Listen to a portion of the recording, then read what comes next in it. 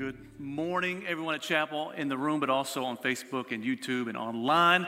You know, one of the things in this COVID season has been missing faces that you normally see that are kind of fixtures here in the family. And some of those faces I've been talking to almost on a weekly basis. But Ann Foster and her family, who is, I call her the mouth of the South, missing her mouth.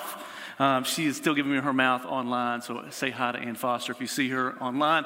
But also Mark McCrary and Donna McCrary and Eva Stone, some really pillars of our church that due to COVID are trying to play it safe, and we encourage you to do so.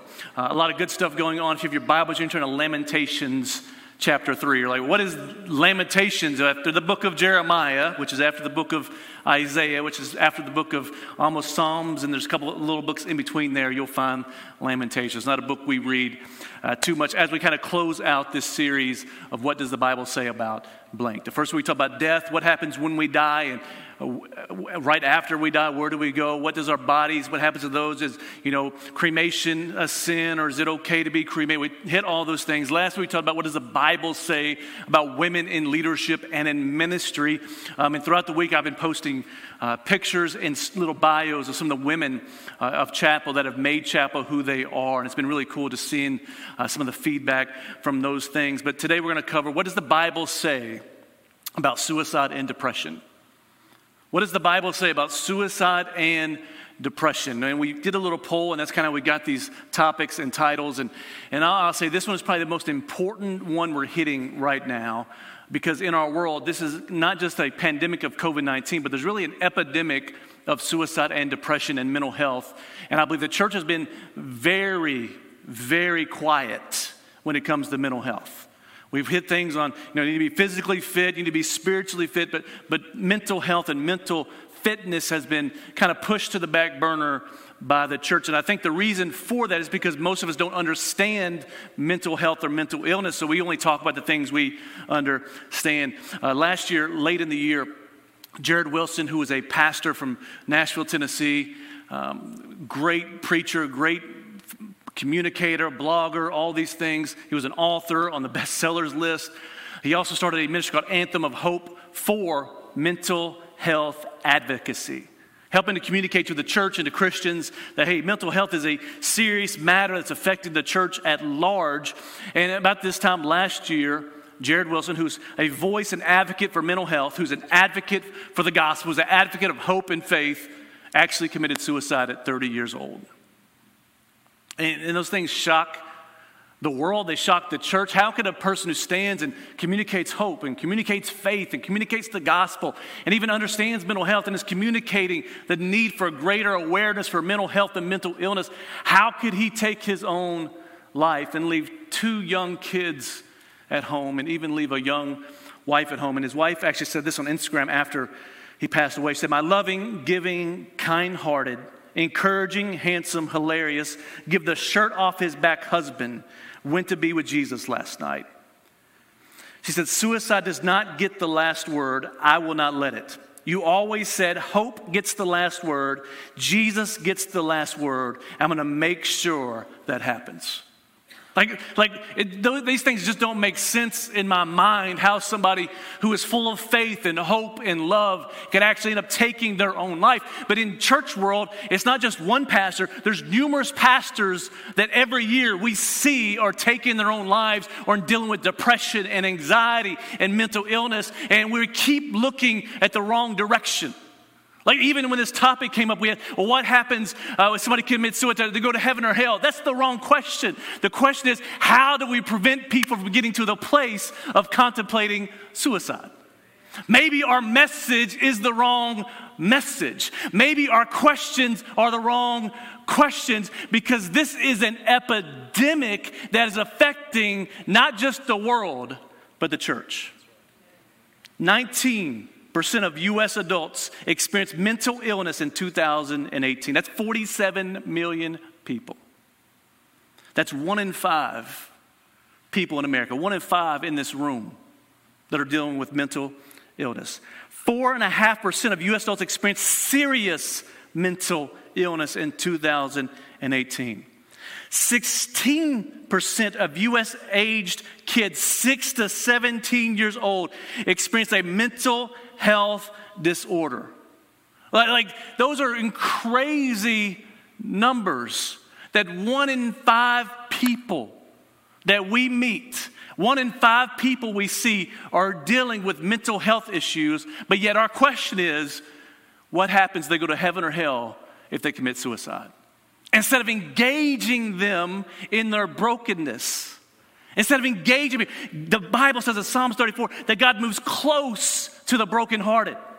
And mental health has to do with hopelessness and brokenness and despair. And it's our job as people to move closer to them. The suicide rates that are growing tremendously. In 2018, 48,000 Americans died by suicide. 48,000. In 2018, there was an estimated 1.4 million suicide attempts. On average, there are 132 suicides per day. And suicide is the 10th leading cause of death in the U.S. More people die from suicide than car accidents. But yet we're silent.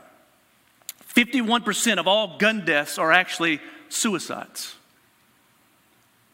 It's so crazy that depression and mental health and mental illness affects people that the Israeli government and their soldiers, they let all their soldiers take home their weapons and their rifles and their pistols and all their ammunition. Let them take it home because they could need it at any moment in time in Israel. Their suicide rates were so high they could not figure out how to slow down these increases in suicides for all their soldiers. Their soldiers weren't dying on the battlefield, they were dying in their homes with their families. And so they made a decision to not let them take their weapons home anymore, to keep them at the arsenal or on their base or on their post. And when they did, their suicide rates dropped 40%. Because 51% of all gun deaths are by suicide. More police officers die of suicide by their own gun than are killed in the line of duty. If we believe police life matter, we need to make sure mental health matters. Because if more police officers are dying from suicide by their own weapon than in the line of duty, something is going on that should catch our attention. Veterans have a 21% higher risk of suicide than civilians. Medical doctors have a suicide rate 3 times higher than the general population. And suicide is the second leading cause of death for teenagers and college students. Meaning it is killing all the people we say matter to us. Our doctors, our veterans, our police officers, our kids, our college students. Like something is going on. And I think the church needs to get its voice back to address the root cause of what's going on. And so the Bible is not silent about mental health. The Bible is not quiet about suicide or depression. So we need to get back to the Bible to find out what the Bible says. And this is what the Bible says. Lamentations chapter 3, verse 13. So Lamentations, if you don't know what Lamentations means, it actually means a cry of sorrow or grief. So God dedicated the entire book of the Bible basically to mental health and depression. And the story behind the context is Lamentations. The Hebrews were kicked out of Jerusalem. They were in captivity. They were in oppression and bondage. And they are weeping for there is no more hope left for the Hebrews. And the writer says this in verse 13. He says, "He drove into my kidneys the arrows of his quiver. And I've become the laughingstock of all the peoples, the object of their taunts all day long. He has filled me with bitterness. He has stated me with wormwood. He has made my teeth grind on gravel and made me cower in ashes. My soul is bereft of peace," meaning I can't find peace anywhere. "And I've forgotten what happiness is." Sounds like depression to me. "So I say my endurance has perished," meaning I can't go on anymore. "So has my hope from the Lord."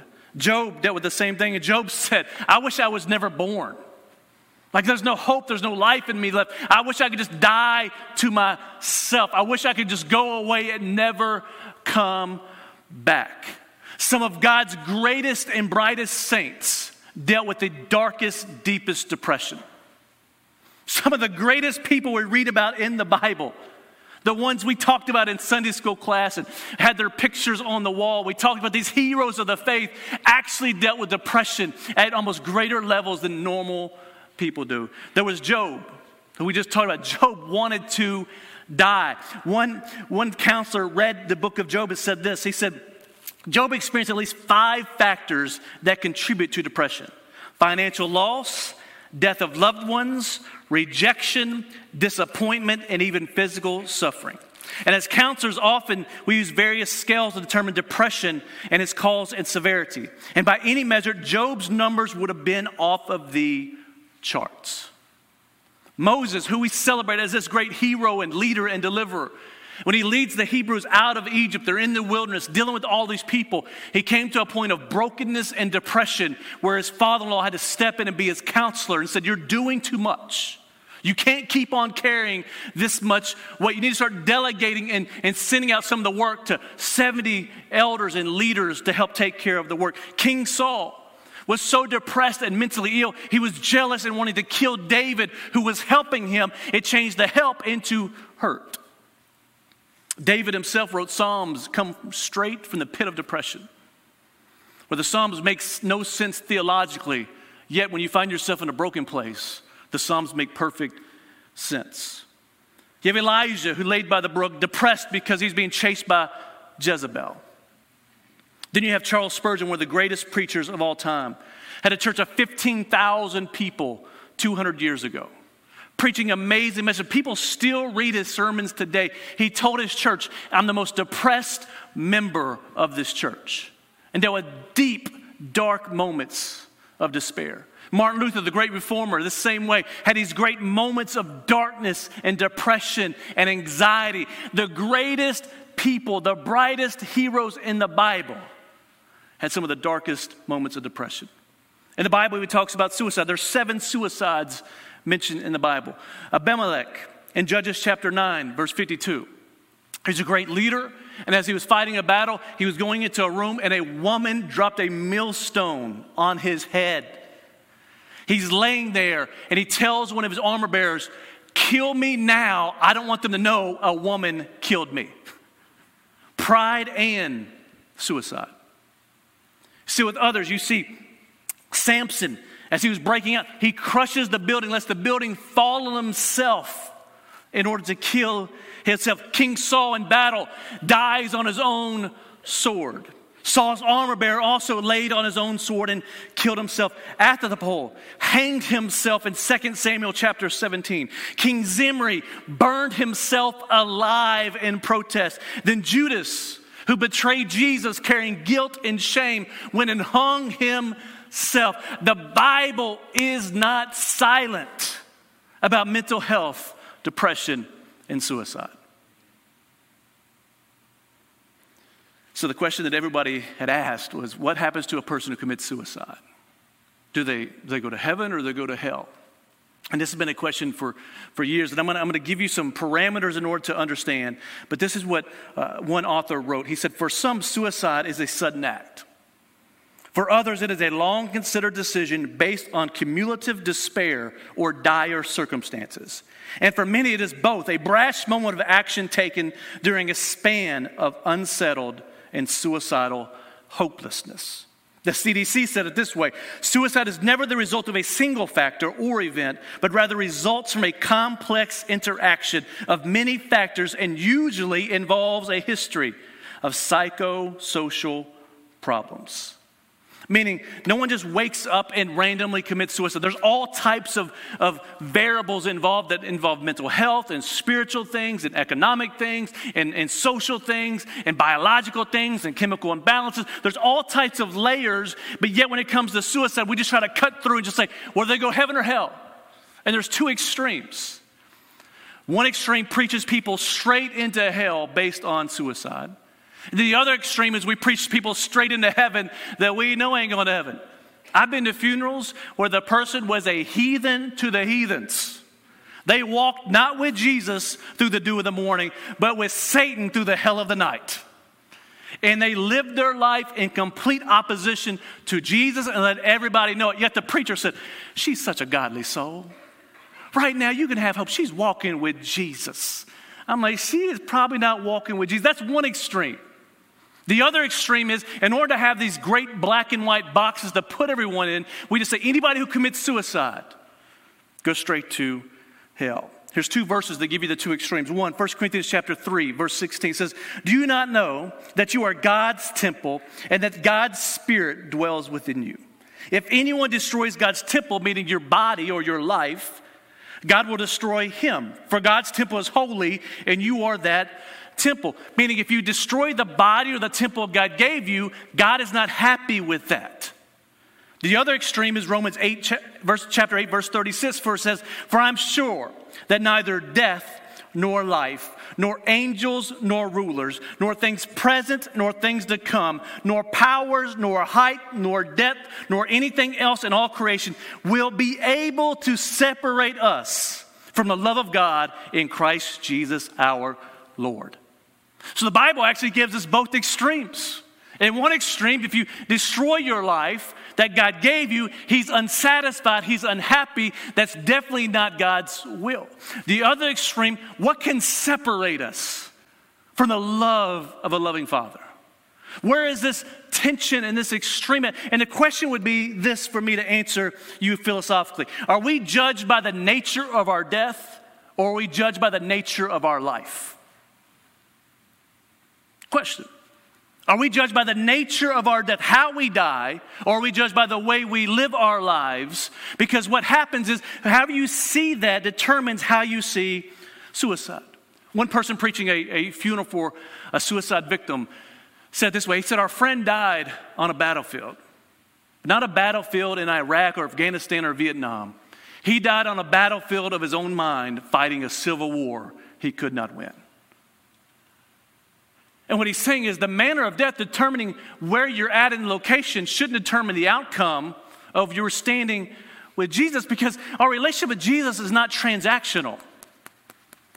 Our relationship with Jesus is based on relationship of submission and faith in what he's done for us. And so with all the sins, we believe God is gracious God. God is a loving God. God is for you, he's not against you. And we're all relational. But when it comes to suicide, we're like, no, that's the one thing that's transactional. And what we really do is we dismiss any other variables of mental health. If somebody dies of cancer, we don't blame them for dying of cancer. But if somebody dies of mental health, maybe PTSD, clinical depression, deep anxiety, schizophrenia, bipolar disorder, we condemn them for their mental illness. And the reason is because one is easier to diagnose than the other. I just have something to say, and I'm sorry, I'm not trying to be disrespectful. But did you know that schizophrenia and bipolar disorder are doctrines of Balaam and a doctrine of the Nicolaitans? And God says that we need to repent, or else he's going to come to us and fight against him with the sword of his mouth. Fight against us with the sword of his mouth. I studied in a PhD program in marriage and family therapy, and one of the first things that the Holy Spirit of God showed me was that I was casting spells on people when they would come to see me as their counselor by telling them that they had bipolar and schizophrenia. That people don't have those diseases, they're in Sheol, they're in the pit.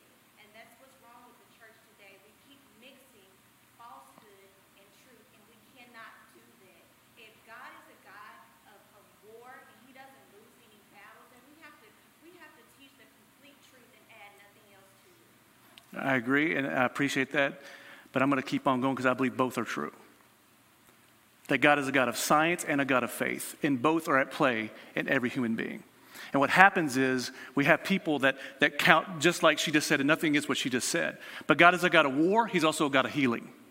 God is a God of peace, and he's a God of war. And God does not come to destroy those who are broken. He comes to restore those who are broken.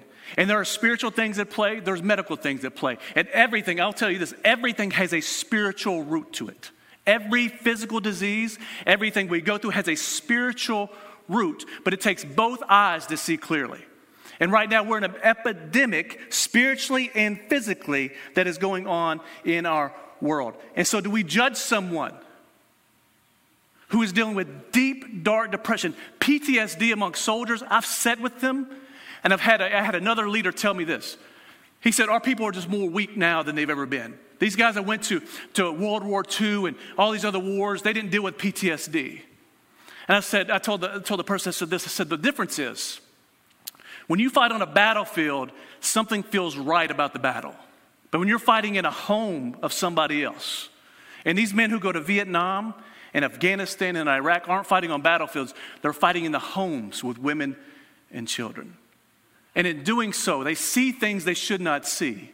That causes trauma to the brain, that causes trauma to the heart, and there's guilt and shame from spiritual things. They all have to be addressed in order for anybody to have complete healing and restoration. And so with suicide, I believe, this is what I believe we judge the fruit of someone's life. God judges the soul of somebody's life. We can judge the fruit of salvation, but only God is judge of somebody's salvation. And so when it comes to anything, we don't get to decide who goes to heaven and who goes to hell. We don't even have a say in the matter. None of us are holy enough, righteous enough. None of us have paid the price to judge someone else. The only person worthy enough to judge heaven or hell is Jesus, the unblemished Lamb. The rest of us, we can see the fruit of the tree and we can help prune the fruit and help point them in the direction to produce a new fruit. But it's only Jesus who has the ability to judge. The rest of us, our job is to make sure when they get there, they've heard the word enough times, they've heard the gospel enough times, they've seen the move of the Holy Spirit enough times that they're prepared for that judgment day. That is our role, because you can have heaven in your heart and have hell in your mind. John Osteen said that 40 years ago almost now. You can have heaven in your heart, but have hell in your mind. And I believe that's all these numbers we've seen, these statistics we've seen. I believe that's what we're seeing happen today, is that we're losing the battle of the mind and we're losing the battle of the heart for God's people. 2 Corinthians 1 says this: for though we walk in the flesh, we are not waging war according to the flesh. For the weapons of our warfare are not of the flesh, but have divine power to destroy strongholds. And strongholds are mental strongholds. We destroy arguments and every lofty opinion raised against the knowledge of God, and take every thought captive to obey Christ. He's saying there's a war going on for our minds. And when you see Judas, before Satan entered into Judas, in John chapter 13, it says that Satan prompted him or suggested to him. Satan prompted Judas before he ever entered into him. And as he prompted him, he suggested to him a temptation, a thought that Jesus was not doing what Jesus should be doing. And if Judas just betrayed him, it would fix all the problems that were going on. And so Judas didn't just take the suggestion or the prompting, he grabbed a hold of that thought, took hold of it, and he became to take it and place it not just in his mind, but in his heart. And that's how Satan works. He works their spiritual oppression, their spiritual possession, but how he gets to you is through your mind. Through doubt, through discouragement, through hopelessness. He begins to work on your mind by prompting certain things and suggesting certain things. And once you take that suggestion, if you grab hold of that thought and own that thought, it takes seed in your life and it opens a door for the enemy. That every open door of Satan begins with a thought that is contrary to Christ, contrary to his word, that then begins to hold you captive to what the Satan said instead of what God had said. And when you grab hold of that thought and you hold it, it opens up doors and gives the enemy permission to begin working in your life. The enemy, all spiritual warfare operates off of permission. You get filled by the Holy Spirit through permission. You get filled with evil spirits through permission. Through unforgiveness, through bitterness, through the occult, through new age stuff, through all types of things that you give the enemy permission. You open a door, he enters in. As he entered into Judas, Judas then betrayed Jesus based on that prompting or that suggesting that started in his mind. But just like a thought opens a door, when you grab a hold of thought from God, and you take that thought captive and obey Christ and the knowledge of God, it gives God permission in your life and rebukes all the other things out of your life. That is the battlefield of the mind. Permission. What word are you going to give permission to? The word of God or the word of Satan? The word of God or the word of the world? The word of Jesus or the word of your mama and your daddy? The word of God or the word of social media and the mainstream media? Whatever you give open to that word, you give permission to start speaking into your life. And depression starts with discouragement. Meaning the word of God fades in your life. You start believing your circumstances more than what God has said. And in doing so, it starts to discourage you. Some of you, it could be your marriage. That you knew God had called you to be married. You made a covenant with God. You made a covenant with each other. But as the years have gone, the glimmer of your marriage has faded. And now you're hopeless for your marriage. And depression starts to set in that you're always going to be like this. My marriage is always going to be hopeless and lacking light and life and hope. For some, maybe it's a chronic illness, cancer or diabetes, sickness, disease, whatever it may be. And you think, I'm never going to be healed. I'm never going to get any better. I'm never going to get through this. And Satan is keep telling you, you're not going to make it through. And depression starts to settle in.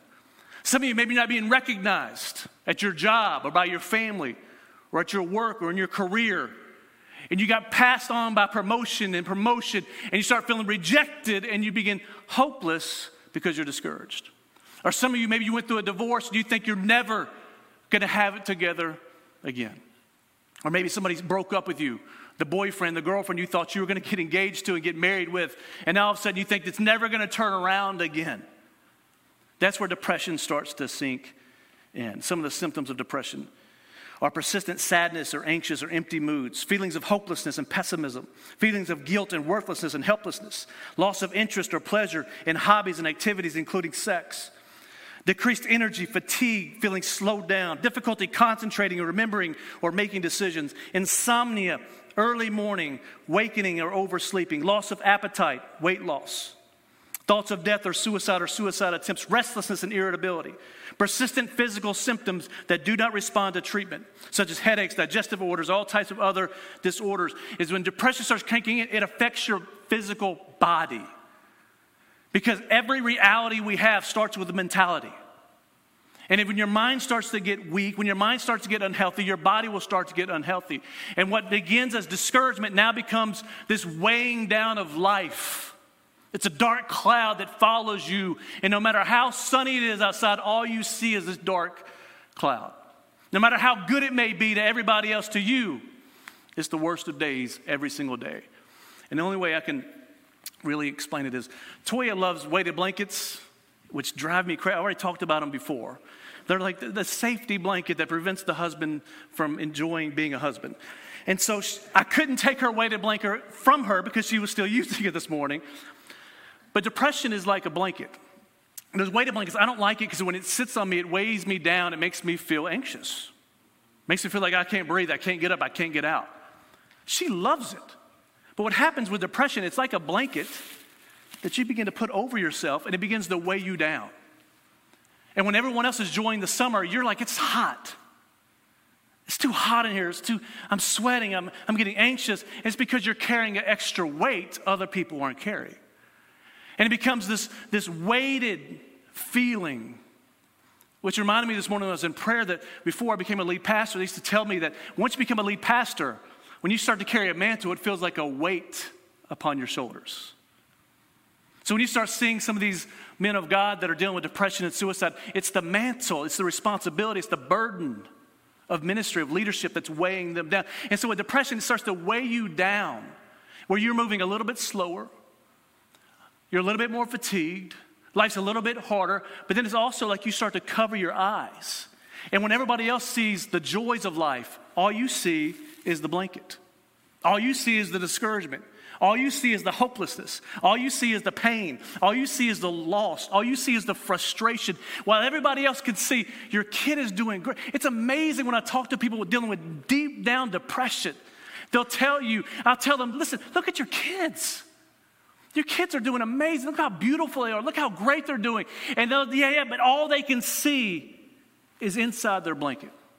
All they can see is what's causing the fear, the frustration, the pain, the anxiety. And it begins to weigh them down that even when you try to talk to them and point them to Jesus, all they can see is the inside of their blanket. Depression becomes this blanket that all you can see is the negative things in life.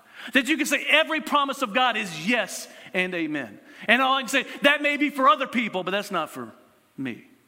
Or you can say, hey, there's hope for your marriage. No, there's hope for other people's marriages, but not for my marriage.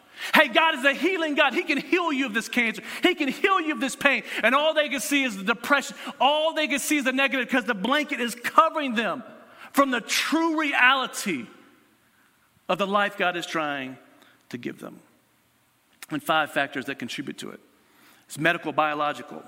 We talked about chemical imbalances, all types of schizophrenia, chemical imbalances, bipolar disorder, clinical depression, all these things, economic and financial. It's no wonder they call economic depressions depressions. They affect your stability and your hope and your future.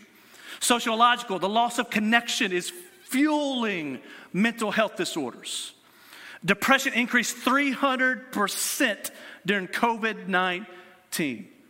And the more independent somebody is, the worse mental health gets. Meaning as our culture has moved from a community-focused culture to an independent-focused culture, we've seen mental health on the incline because God did not design anybody to be alone.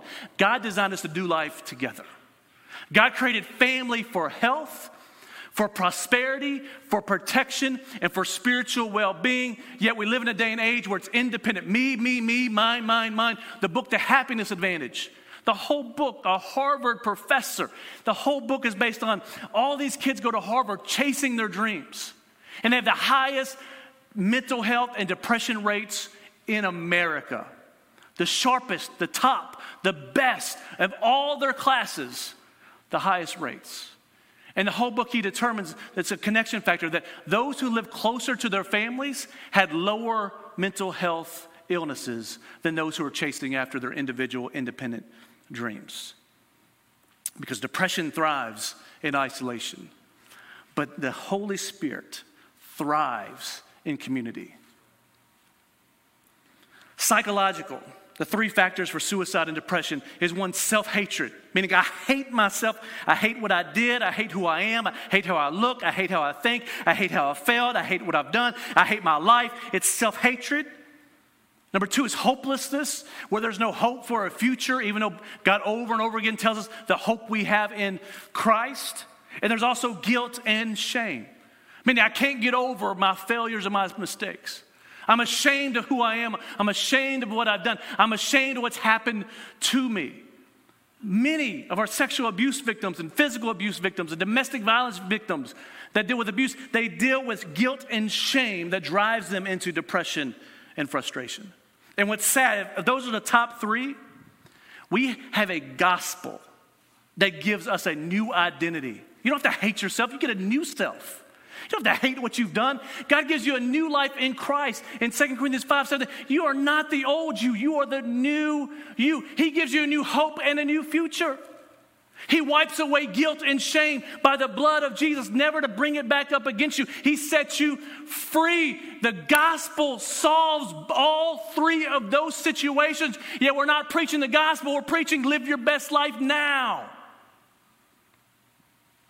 And then spiritual.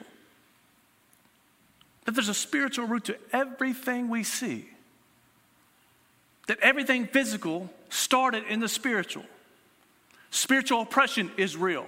Spiritual possession is real. Spiritual depression is real. Demons are real. And they're fighting to gain access to your soul. And if they can get access to your soul, they will affect every single area of your life. My deepest, darkest moments of depression, I never dealt with depression before. In 2008-ish, 9-ish, I was going through the greatest spiritual warfare I'd ever been a part of. Ever, until I came to this church. This was preparation. This was the practice. This is preseason. And I'm literally praying. I had this room, our kids' room, I had no windows. I could go up there, turn praise music on, worship music on. I just pray and pray and pray. But I realized the kids were young, and I couldn't step out of this spiritual warfare. And I'd come home, and I'd go straight to my room, and I'd just read. Like I'd say hi to the toy and the kids, and I'd just go to my room. I just needed a break. And I kept on, and finally a good friend of mine, who's a really strong corporate type leader, he said, hey, I think you're dealing with depression. I said, no, I'm good, man. I'm just going through this thing, and I'm trying to get through. He said, no, I think you need to go see a counselor. I never really thought about counseling until this moment. And I go to counseling, and as I'm at counseling, we start going through some of the stuff that's going on at this church. And she says, you need to leave now. And I said, no, there's a transition going on. I want to help you with the transition. She said, no, you need to go now. Next time I brought Toya in, we started going every week for months. And she said, you need to leave now. She's like, this is deep, dark spiritual warfare. And she's like, there's nothing that's going to change by you staying. And I dismissed her counsel, and I stayed, and everything she said came to pass just like she said.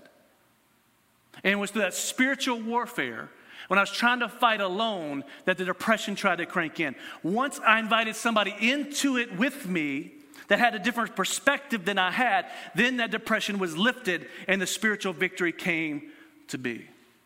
So I want to tell you, yes, I believe there's some, the coddling of the American mind. One author said that we're softened in our mental strength these days as a generation. I do believe that psychology does design and define excuses for every single thing that happens. But I do know that Elijah laid down by a brook wanting to die, and he was not demon-possessed. He was not affected negatively spiritually. He was doing exactly what God had called him to do, and God came and helped him in the middle of his brokenness and his depression to help him out of it. And so for me, my desire is to help you out of whatever you're going through. That's through preaching the gospel. It's getting you filled with the Holy Spirit. That's through deliverance ministry. That's through however we can do it, but also through taking care of yourself. So 10 quick tips to help you when you're dealing with depression or suicide. Number one, do not be so spiritual that you won't admit when you're hurting. Don't be so spiritual that you will not admit when you're hurting. There's been movements of the prosperity movement that say, you name it, claim it, you never acknowledge, you never confess that. No. You can't get healed until you confess it. Literally, the Bible says, if you confess your sins, then you'll be forgiven. You couldn't be healed unless you confess that you're sick. That admitting you're hurting doesn't make you less spiritual, it makes you human. 2, stop self-medicating yourself in unhealthy ways. Stop self-medicating. We can hit the big ones. Drugs and alcohol. You know why there's such a connection between addiction issues and depression and suicide issues? Is because a lot of times they're undiagnosed and they self-medicate. And when you self-medicate, you just prolong the inevitable. But we can also talk about self-medication through porn, through lust. We can talk about it through social media and the selfie addiction where you're trying to boost up your self-esteem by taking way too many selfies that nobody wants to see you, all dressed up with your makeup on, that close. No one. 3, be intentional about what you put in your mind. Be intentional about what you put in your mind. Just like you feed your body, if you feed it a bunch of junk food, your body will become unhealthy. If you feed your brain a bunch of junk, your brain will become unhealthy. And God has given you the best possible diet you could ever put in your brain. But just like good food, sometimes it takes a little while to get it cooking. And we want such quick, fast food physically. We want fast food spiritually. We want it fixed now. No. I read the Bible now because I'm preparing for what's going to happen in 10 years. If I'm reading the Bible right now for what's going on right now, that's called fast food, junk food. It normally doesn't happen. Be intentional. Turn off the news. Turn off social media. Turn off the TV. Turn off horror movies. Turn off music. Put on worship music. Put on preaching. I love old school preaching. John Osteen, not Joel Osteen. Give me all day long. Oral Roberts. Why? They're feeding my mind with truth. 4, don't believe everything you feel. Your heart will lie to you. A broken heart will lie to you more than even a lying heart. And when your heart is broken, your heart will try to convince you this will last forever. The pain you feel right now, this rejection you feel, it's going to be with you forever. Your heart is lying to you. 5, don't forget that the darkest days are temporary. Don't forget the darkest days are temporary. That sorrows may last for a night, but joy comes in the morning. When is the morning? When you wake up. It's not when the sun comes up. It's when you finally wake up to the reality of who God is and who He's called you to be. 6, don't run away from community. Run towards community. When you're hurting, that's not the time to isolate. It's the time to engage with others, because that's where the encouragement comes in. Find people that speak the language of encouragement. Literally, this morning, I text about 30 pastors every Sunday morning, because I know that's the worst day of the week for many pastors. That's when they feel rejection. That's when they feel discouragement. That's when they feel hopeless. That's when they feel broken. That's when they feel rejected. That's when they feel it. I'm just texting them. Man, you are amazing. God has called you for such a time as this. God has something. God is faithful even when we're unfaithful. Every week, text them, encourage them. Why? Because we all need encouragement. Encouragement means literally place courage in somebody else. There's a guy, a friend of mine in Ohio. This dude is the most encouraging person on the planet. If I'm ever feeling down, I text or I call Jason. Hey, Jason, what you doing? Oh, man, I'm great. Bob, have I ever told you, man, you were one of the best preachers I ever heard. I just preached the worst message ever preached the Sunday before. Man, I love the way you love Toy. I love the way you love your kids. Man, I just love, man, you're just amazing, Bobby. And he just encourages you. And I try to encourage him back, but it's nothing like, I feel like it's like a one-way relationship type thing. Find people that speak encouragement. There's enough people that speak discouragement. You can go on social media and be discouraged. You need to find people in the community who speak life, hope, love, and encouragement, because your oxytocin levels actually increase through social activity. 7, make practicing gratitude a spiritual discipline.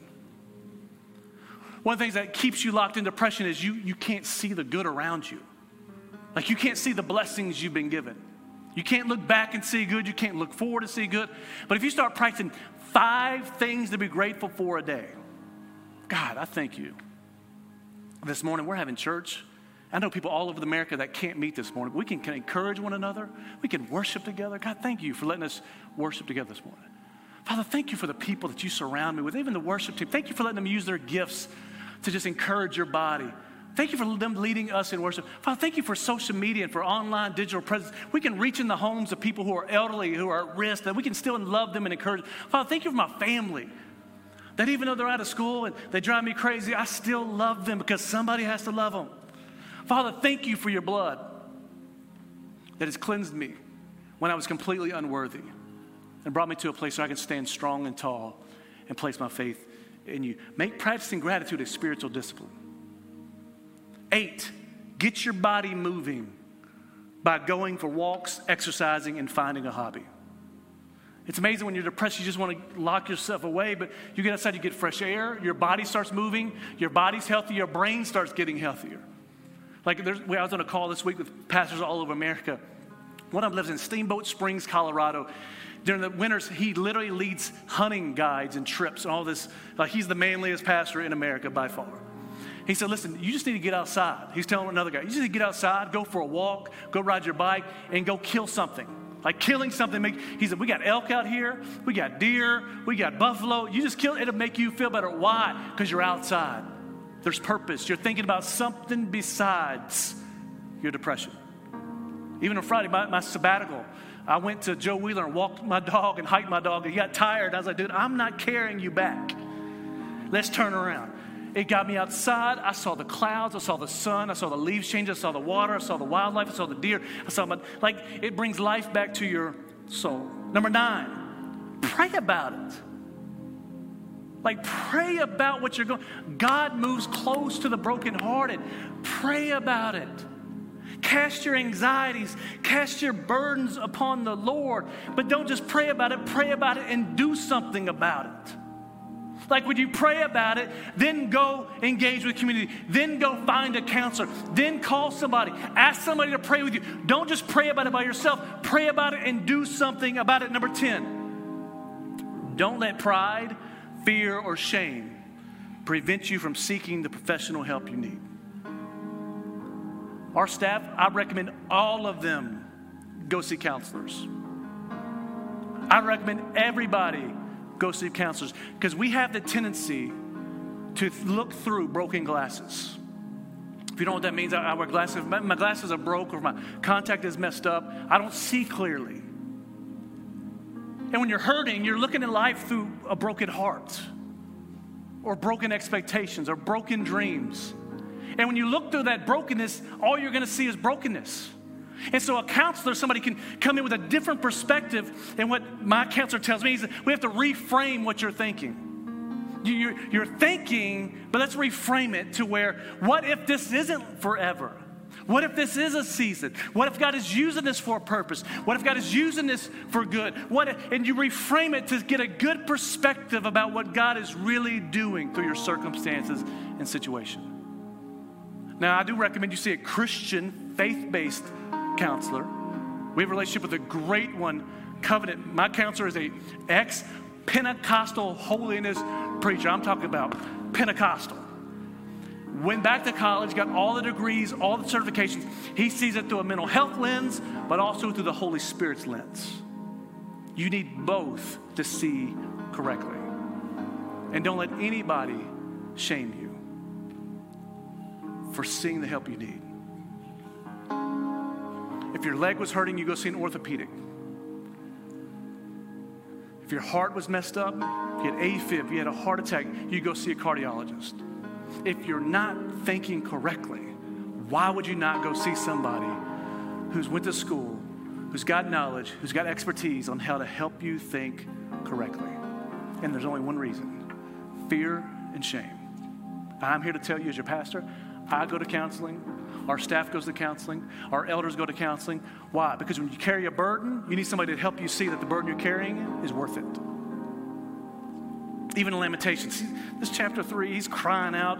He's saying, God, there's no hope. I'm despair. There's nothing. I want you to see, skip down to verse 21. This is how he changes what's going on. He says, but this I call to mind, and therefore I have hope. He just went from having no hope and despair to now he's having hope.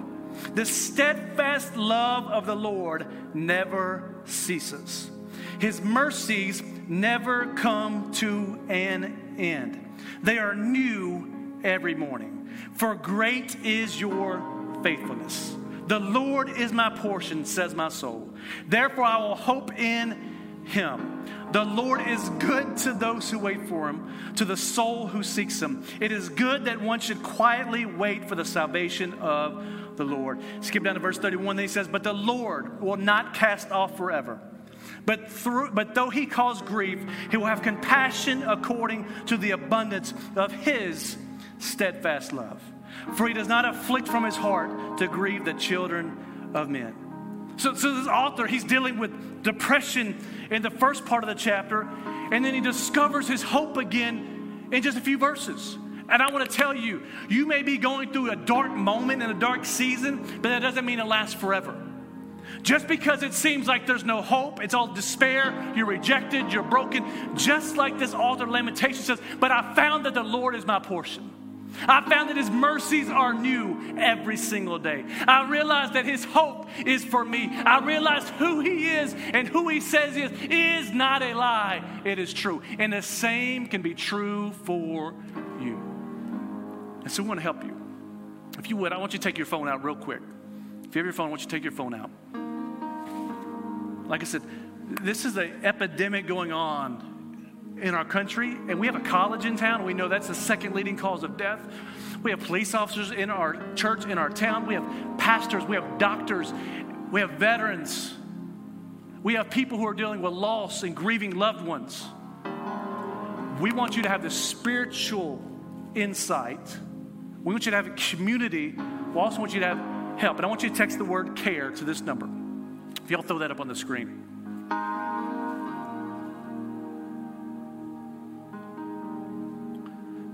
Text the word CARE to 256-670-2860. I want everybody to do this. There's two reasons for it. One, when you text this number, it's going to send you a link that Pastor Anthony made a multiple page document with resources for you for mental health. Blogs, websites, professional blogs, all this type of stuff, but also it has in there a link that you can click that'll get you a counseling request form so we can follow up with you and get you into the counseling you need. We send people to Covenant Counseling. We're actually in works with them right now to bring an office into our church, that they would have an office. They do their stuff out of our church. I go there. That's who I recommend everyone else go to. We have a relationship with them. We pay for your first 4 visits to help you get the help that you need. And so when you text this word, it's going to send you this document back. So 1, we want you to have the help. But 2, instead of worrying about what happens to people when they die of suicide, how about we have resources we can minister to people now? That there's people in your family, there's people in your life, there's people at school. They may be dealing with depression, with anxiety, with suicidal thoughts, whatever it may be. You now have a resource. You can save this to your phone, save it. You can send it to them. And they'll always have access to the link, to the phone numbers, to the blogs, to the websites, because we want to be a church that moves towards the brokenhearted. Father, in Jesus' name, we thank you that you are a God with compassion, that Jesus came and was tempted in every single way. In the garden, he was stressed to the point of bleeding through his pores. That, Father, you understand the agony, you understand pain, you understand suffering. But yet you never failed, never became a victim to it. And right now, I pray for faith to rise up in every mind and every heart in this place. We rebuke the devourer from having access to every mind, every heart, and every spirit in this place. Every open door that has been granted through doubt, through unforgiveness, through bitterness, through broken promises, through pain, through agony, through new age, through the occult, through suffering, through pain. We close those doors right now. Holy Spirit, we pray that you cleanse them and clean out everything that's not from you. Holy Spirit, we pray that you occupy, that you get permission from them, that you give them permission to receive your Holy Spirit. We rebuke the spirit of fear. We rebuke the spirit of oppression. We rebuke the spirit of shame and guilt. And we know that where your spirit is, there is freedom. And we pray, Spirit, move. Move in the lives of your people. Move in their hearts. Hearts of stone turn to hearts of flesh. Move in the minds of your people. Minds that are depraved. Minds that are confused. Minds that are full of doubt. Renew their minds, oh God. Allow your word to be the infrastructure of their thought life. Allow for revelation and insight. Allow for rhema words to be the thoughts that radiate through their minds. Father, those who have been scared and ashamed and guilt-ridden their entire lives, those done by abuse and victims, I pray that you open up a door for them to step out of the past and into the preferred future that you have for them. I pray, Father, for all those that seek counseling, I pray that you use these counselors as an instrument of your Holy Spirit, who is your counselor, that he counsels them, he comforts them, he heals them through spiritual means and through the means of your people, which are your body. Father, we lift up our police officers and our veterans right now. They carry frustration. They carry the pain, the trauma of seeing brokenness in our world, seeing evil up close and personal. Father, those that have been rejected by certain parts of society, we pray that you encourage them through your Holy Spirit. Give them community that brings encouragement and life and comfort to their souls. Father, for our college students, we just pray a hedge of protection upon them. As doubt and stress and worry and concerns and trying to plan out their entire future all comes at them at one time, we pray that you protect their minds, you protect their souls, and you redeem them from the curse of the enemy to fulfill your purpose through their lives. And Father, those grieving the loss of loved ones, we pray, Holy Spirit, you move closer to them in this time of need, that you place your hand upon them. You speak words of promise, words of future, words of hope, words of love. Where they feel lonely, you move in and you fill those gaps. And above all, we pray that you receive the glory for every life, every family, and every person that calls upon the name of your Son, Jesus. In Jesus' name.